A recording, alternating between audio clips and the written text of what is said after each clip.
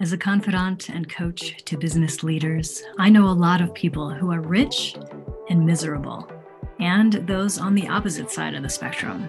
So let's pull it all together, shall we? We'll explore the intersection between wealth and joy. We'll look at the psychology, spirituality, and practicality of money, plus some of the things that make up a truly lucrative lifestyle. I'm your host, Mindie Kniss, and this is the Lucra Life. A while back, I had read for you The Science of Getting Rich by Wallace Wattles, which is a classic in New Thought, prosperity, and abundance. That was on behalf of a book club that was going on in my membership, the Lucra Collective. And this month, we are reading The Game of Life and How to Play It. Because it is also in the public domain, I decided to read this one to you as well. So this is by Florence Scovel Shinn. It was published in 1925. The Game of Life and How to Play It. The game. Most people consider life a battle, but it is not a battle, it is a game. It is a game, however, which cannot be played successfully without the knowledge of spiritual law, and the Old and the New Testaments give the rules of the game with wonderful clearness. Jesus Christ taught that it was a great game of giving and receiving. Whatsoever a man soweth, that shall he also reap. This means that whatever man sends out in word or deed will return to him. What he gives, he will receive. If he gives hate, he will receive hate. If he gives love, he will receive love. If he gives criticism, he will receive criticism. If he lies, he will be lied to. If he cheats, he will be cheated. We are taught also that the imaging faculty plays a leading part in the game of life. Keep thy heart or imagination with all diligence, for out of it are the issues of life. Proverbs 4:23. This means that what a man images sooner or later externalizes in his affairs. I know of a man who feared a certain disease. It was a very rare disease and difficult to get, but he pictured it continually and read about it until it manifested in his body, and he died the victim of distorted imagination. So we see, to play successfully the game of life, we must train the imaging faculty. A person with an imaging faculty trained to image only good brings into his life every righteous desire of his heart, health, wealth, love, friends, perfect self-expression, his highest ideals. The imagination has been called the scissors of the mind, and it is ever cutting, day by day, the pictures man sees there, and sooner or later he meets his own creations in his outer world. To train the imagination successfully, man must understand the workings of his mind. The Greeks said, know thyself. There are three departments of the mind: the subconscious, conscious, and superconscious. The subconscious is simply power without direction. It is like steam or electricity, and it does what it is directed to do. It has no power of induction. Whatever man feels deeply or images clearly is impressed upon the subconscious mind and carried out in minutest detail. For example, a woman I know, when a child, always made believe she was a widow. She dressed up in black clothes and wore a long black veil, and people thought she was very clever and amusing. She grew up and married a man with whom she was deeply in love. In a short time, he died, and she wore black and a sweeping veil for many years. The picture of herself as a widow was impressed upon the subconscious mind and in due time worked itself out, regardless of the havoc created. The conscious mind has been called mortal or carnal mind. It is the human mind and sees life as it appears to be. It sees death, disaster, sickness, poverty, and limitation of every kind, and it impresses the subconscious. The superconscious mind is the God mind within each man and is the realm of perfect ideas. In it is the perfect pattern spoken of by Plato, the divine design, for there is a divine design for each person. There is a place that you are to fill and no one else can fill, something you are to do, which no one else can do. There is a perfect picture of this in the superconscious mind. It usually flashes across the conscious as an unattainable ideal, something too good to be true. In reality, it is man's true destiny or destination flashed to him from the infinite intelligence which is within himself. Many people, however, are in ignorance of their true destinies and are striving for things and situations which do not belong to them and would only bring failure and dissatisfaction if attained. For example, a woman came to me and asked me to speak the word that she would marry a certain man with whom she was very much in love. She called him A.B. I replied that this would be a violation of spiritual law, but that I would speak the word for the right man, the divine selection, the man who belonged to her by divine right. I added, if A.B. is the right man, you can't lose him. And if he isn't, you will receive his equivalent. She saw A.B. frequently, but no headway was made in their friendship.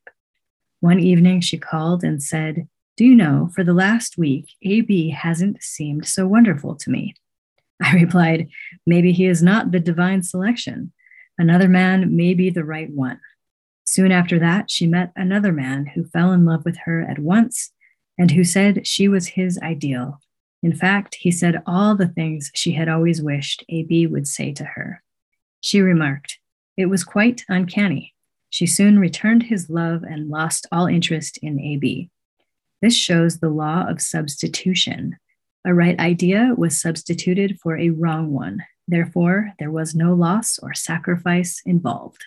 Jesus Christ said, seek ye first the kingdom of God and his righteousness, and all these things shall be added unto you. And he said the kingdom was within man. The kingdom is the realm of right ideas, or the divine pattern. Jesus Christ taught that man's words played a leading part in the game of life. By your words ye are justified, and by your words ye are condemned. Many people have brought disaster into their lives through idle words. For example, a woman once asked me why her life was now one of poverty and limitation. Formerly, she had had a home, was surrounded by beautiful things, and had plenty of money. We found she had often tired of the management of her home and had said repeatedly, I'm sick and tired of things. I wish I lived in a trunk. And she added, today I am living in that trunk. She had spoken herself into a trunk. The subconscious mind has no sense of humor, and people often joke themselves into unhappy experiences. For example, a woman who had a great deal of money joked continually about, quote, getting ready for the poorhouse. In a few years, she was almost destitute, having impressed the subconscious mind with a picture of lack and limitation. Fortunately, the law works both ways, and a situation of lack may be changed to one of plenty. For example, a woman came to me one hot summer's day for a treatment for prosperity. She was worn out, dejected, and discouraged. She said she possessed just $8 in the world. I said, good, we'll bless the $8 and multiply them as Jesus Christ multiplied the loaves and the fishes. For he taught that every man had the power to bless and to multiply, to heal and to prosper. She said, what shall I do next? I replied, follow intuition. Have you a hunch to do anything or to go anywhere? Intuition means intuition, or to be taught from within. It is man's unerring guide, and I will deal more fully with its laws in a following chapter. The woman replied, I don't know. I seem to have a hunch to go home. I've just enough money for car fare. Her home was in a distant city and was one of lack and limitation, and the reasoning mind or intellect would have said, stay in New York and get work and make some money. I replied, then go home. Never violate a hunch. I spoke the following words for her. Infinite Spirit opened the way for great abundance for her name. She is an irresistible magnet for all that belongs to her by divine right. I told her to repeat it continually also. She left for home immediately. In calling on a woman one day, she linked up with an old friend of her family. Through this friend, she received thousands of dollars in a most miraculous way. She has said to me often, "Tell people about the woman who came to you with $8 and a hunch." There is always plenty on man's pathway, but it can only be brought into manifestation through desire, faith, or the spoken word. Jesus Christ brought out clearly that man must make the first move. Ask, and it shall be given you. Seek, and ye shall find. Knock, and it shall be opened unto you. Matthew 7:7. In the scriptures, we read, "Concerning the works of my hands, command ye me." Infinite intelligence, God, is ever ready to carry out man's smallest or greatest demands. Every desire, uttered or unexpressed, is a demand. We are often startled by having a wish suddenly fulfilled. For example, one Easter, having seen many beautiful rose trees in the florist's windows, I wished I would receive one, and for an instant saw it mentally being carried in the door. Easter came, and with it a beautiful rose tree. I thanked my friend the following day and told her it was just what I had wanted. She replied, "I didn't send you a rose tree, I sent you lilies." The man had mixed the order and sent me a rose tree simply because I had started the law in action and I had to have a rose tree. Nothing stands between man and his highest ideals and every desire of his heart but doubt and fear. When man can wish without worrying, every desire will be instantly fulfilled. I will explain more fully in a following chapter the scientific reason for this and how fear must be erased from the consciousness. It is man's only enemy. Fear of lack, fear of failure, fear of sickness, fear of loss, and a feeling of insecurity on some plane. Jesus Christ said, "Why are ye fearful, O ye of little faith?" Matthew 8:26. So we can see we must substitute faith for fear fear is only inverted faith.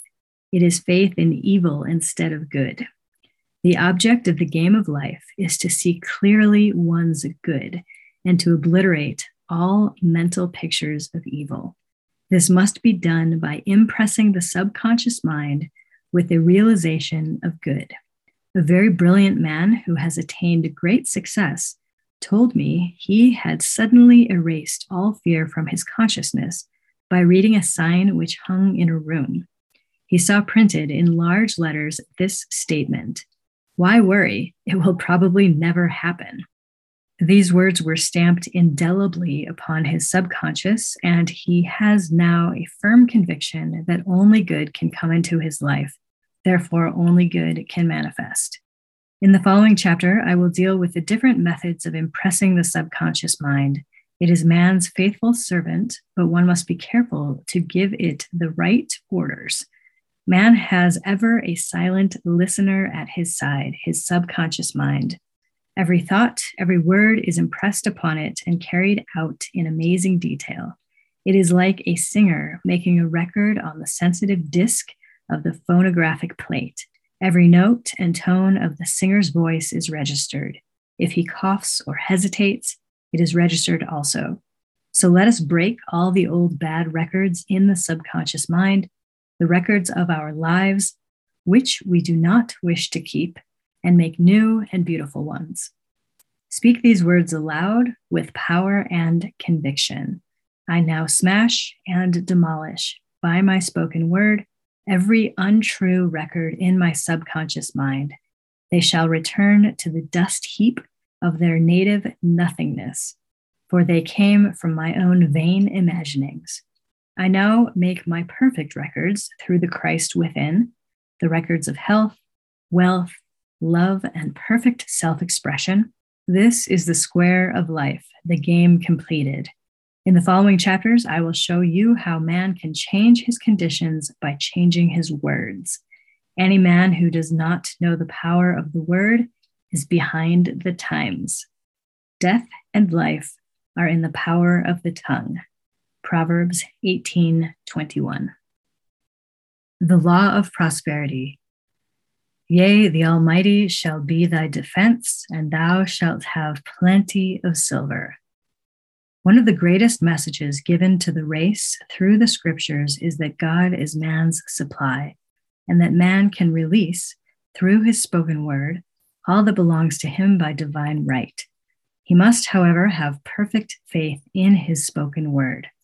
Isaiah said, "My word shall not return unto me void, but shall accomplish that whereunto it is sent." We know now that words and thoughts are a tremendous vibratory force, ever molding man's body and affairs. A woman came to me in great distress and said she was to be sued on the 15th of the month for $3,000. She knew no way of getting the money and was in despair. I told her God was her supply and that there is a supply for every demand. So I spoke the word. I gave thanks that the woman would receive $3,000 at the right time in the right way.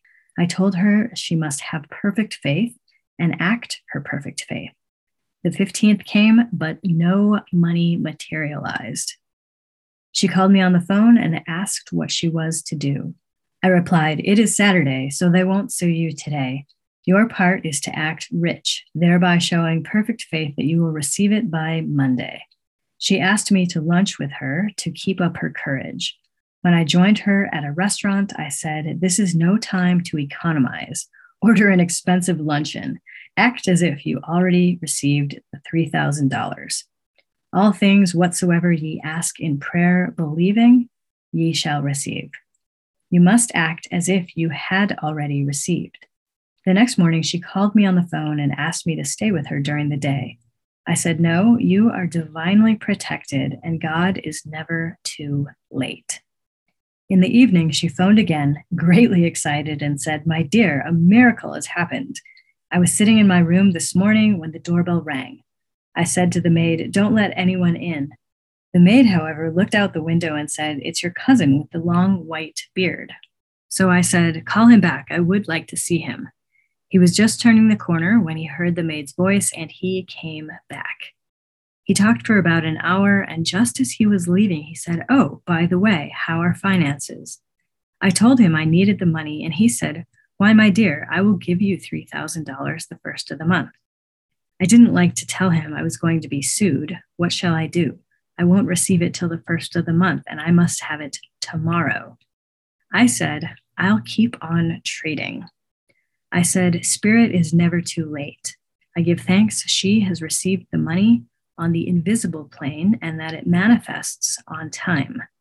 The next morning, her cousin called her up and said, 'Come to my office this morning and I will give you the money.'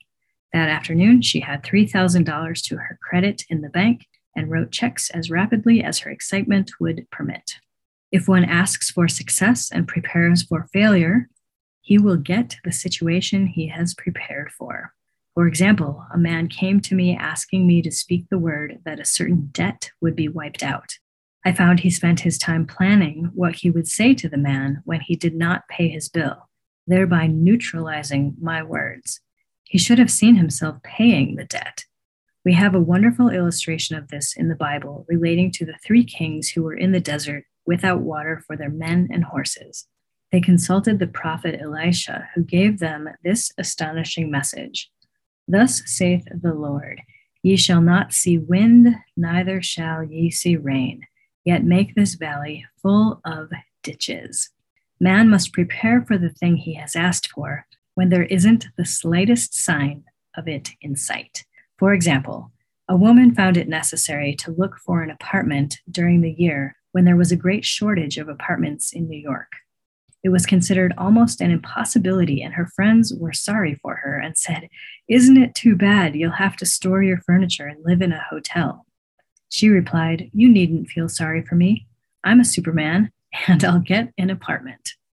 She spoke the words, "Infinite Spirit, open the way for the right apartment."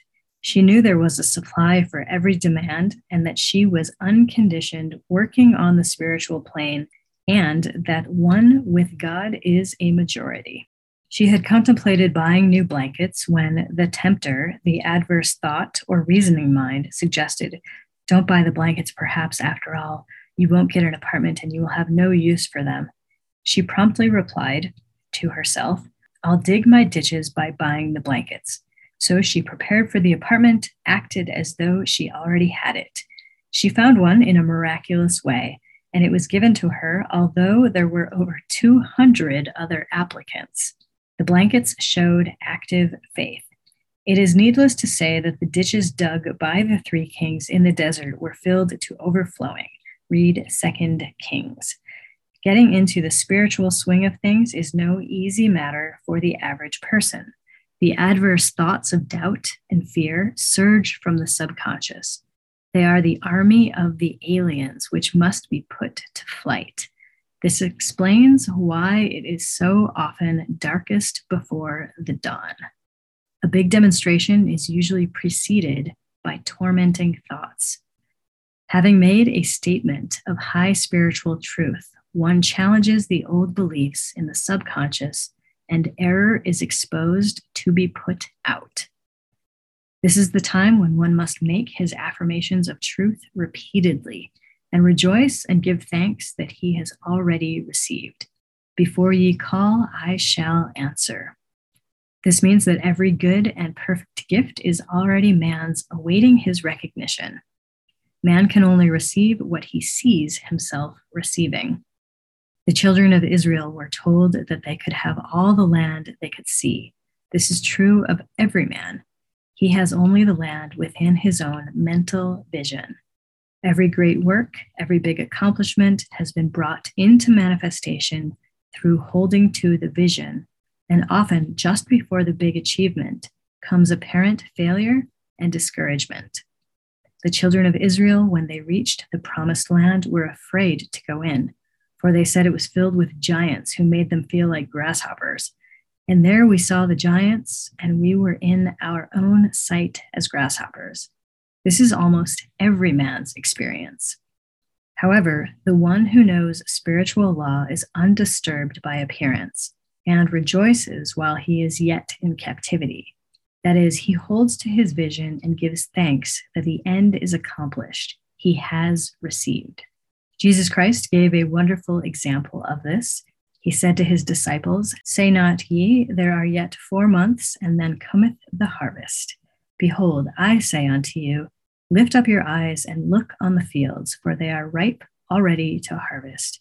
His clear vision pierced the world of matter, and he saw clearly the fourth dimensional world, things as they really are, perfect and complete in divine mind. So man must ever hold the vision of his journey's end and demand the manifestation of that which he has already received. It may be his perfect health, love, supply, self-expression, home, or friends. They are all finished and perfect ideas registered in divine mind, man's own superconscious mind, and must come through him, not to him. For example, a man came to me asking for treatments for success. It was imperative that he raise within a certain time $50,000 for his business. The time limit was almost up when he came to me in despair. No one wanted to invest in his enterprise, and the bank had flatly refused a loan. I replied, "I suppose you lost your temper while at the bank, therefore your power. You can control any situation if you first control yourself. Go back to the bank," I added, "and I will treat." My treatment was, you are identified in love with the spirit of everyone connected with the bank. Let the divine idea come out of this situation. He replied, "Woman, you are talking about an impossibility. Tomorrow is Saturday. The bank closes at 12, and my train won't get me there until 10. And the time limit is up tomorrow. And anyway, they won't do it. It's too late." I replied, "God doesn't need any time and is never too late. With him, all things are possible." I added, "I don't know anything about business, but I know all about God." He replied, "It all sounds fine when I sit here listening to you, but when I go out, it's terrible." He lived in a distant city, and I did not hear from him for a week. Then came a letter. It read, "You were right. I raised the money and will never again doubt the truth of all you told me." I saw him a few weeks later, and I said, "What happened? You evidently had plenty of time after all." He replied, "My train was late, and I got there just 15 minutes to 12. I walked into the bank quietly and said, 'I have come for the loan,' and they gave it to me without question." It was the last 15 minutes of the time allotted to him, and Infinite Spirit was not too late. In this instance, the man could never have demonstrated alone. He needed someone to help him hold the vision. This is what one man can do for another. Jesus Christ knew the truth of this when he said, "If two of you shall agree on earth as touching anything that they shall ask, it shall be done for them of my Father which is in heaven." One gets too close to his own affairs and becomes doubtful and fearful. The friend or healer, I'll add in coach, sees clearly the success, health, or prosperity and never wavers because he is not close to the situation. It is much easier to demonstrate for someone else than for one's self. So a person should not hesitate to ask for help if he feels himself wavering. A keen observer of life once said, "No man can fail if some one person sees him successful. Such is the power of the vision, and many a great man has owed his success to a wife or sister or a friend who believed in him and held without wavering to the perfect pattern." I'll pick up with chapter 3 in the next episode, but just a couple notes on this so far. As you can tell, it is written in a much older style of language. So some people do have trouble reading this kind of thing. Same thing with Wallace Wattles, same thing with a lot of these kind of classic abundance texts. Also, they are highly, highly religious in the sense that the whole New Thought movement was kind of a break from Christianity, where they still held on to a lot of the biblical concepts. They held on to God, to talking about Jesus Christ a lot, using biblical references all the time, and yet look at it with a metaphysical lens instead of the way the traditional Christian church looks at it. So to some people, this kind of reading is very irritating to them because it's talking a lot about God and about Jesus. And if there is that connection to the Christian church in any sort of negative way in your mind, I would encourage you to see if you could look past that, because this type of work is not that. And this is a different filter in which they're using the same principles, but really looking at it in a different way. So just some food for thought for you on those first 2 chapters. I will see you in the next episode. Ready to make your dream your reality? Let's build your business so you can do what you are here to do. I invite you to join my inner circle, the Lucra Collective, a community of like-minded entrepreneurs who got over the limiting belief that they needed to go it alone. Visit lucra.com to join today. That's lucra.com. Lucra, where wealth equals well-being.